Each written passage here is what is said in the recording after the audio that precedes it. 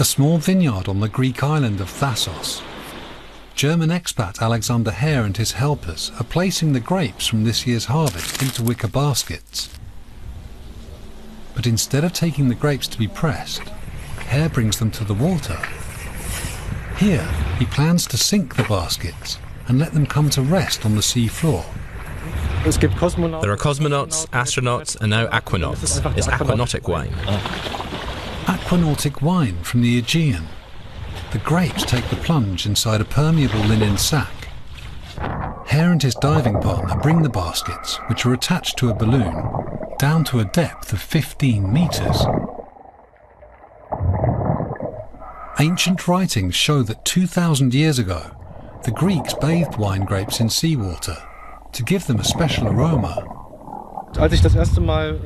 When I sniffed the bouquet for the first time, I was quite surprised at how fruity the wine was. The salt brings that out even more.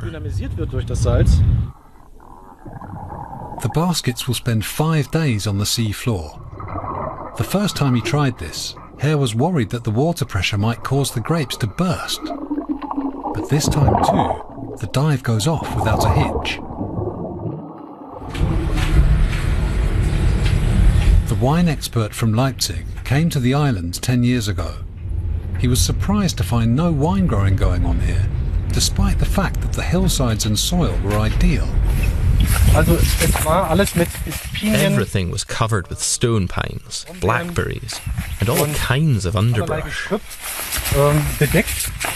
6 decades ago, most island residents gave up wine growing, as there were more lucrative ways to earn a living.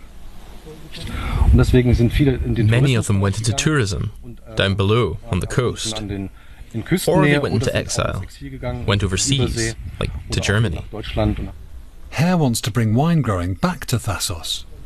This Greek man grows grapes in the neighbouring field, but only uses them to make schnapps. He doesn't figure Hare will get very far, despite his zeal. Everyone here would prefer to drink locally made wine like Alexander's. But it's not in the interest of the big wine producers, or the government, for wine to be grown here again. Otherwise, the state wouldn't have let the vines disappear in the first place. Our grandfathers grew wine all over the place. Still, Alexander Hare isn't easily dissuaded. He also plans to ferment his wine in old amphoras he's bought second-hand. And once again, the sea plays a role.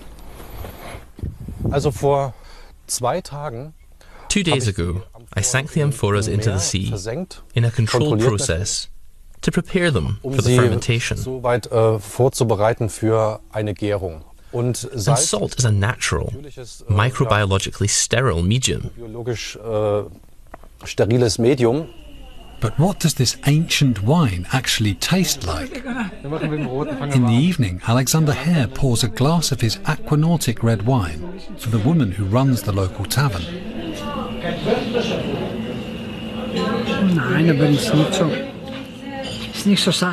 No, it's not too salty. Many folks say that Alexander's a bit crazy. By crazy, I mean he's always doing new things. And some folks aren't used to that. But if they're good things, then why not? The next grapes are already waiting at the bottom of the Aegean. Aquanautic wine could soon be the toast of the town here, and even beyond the shores of Greece.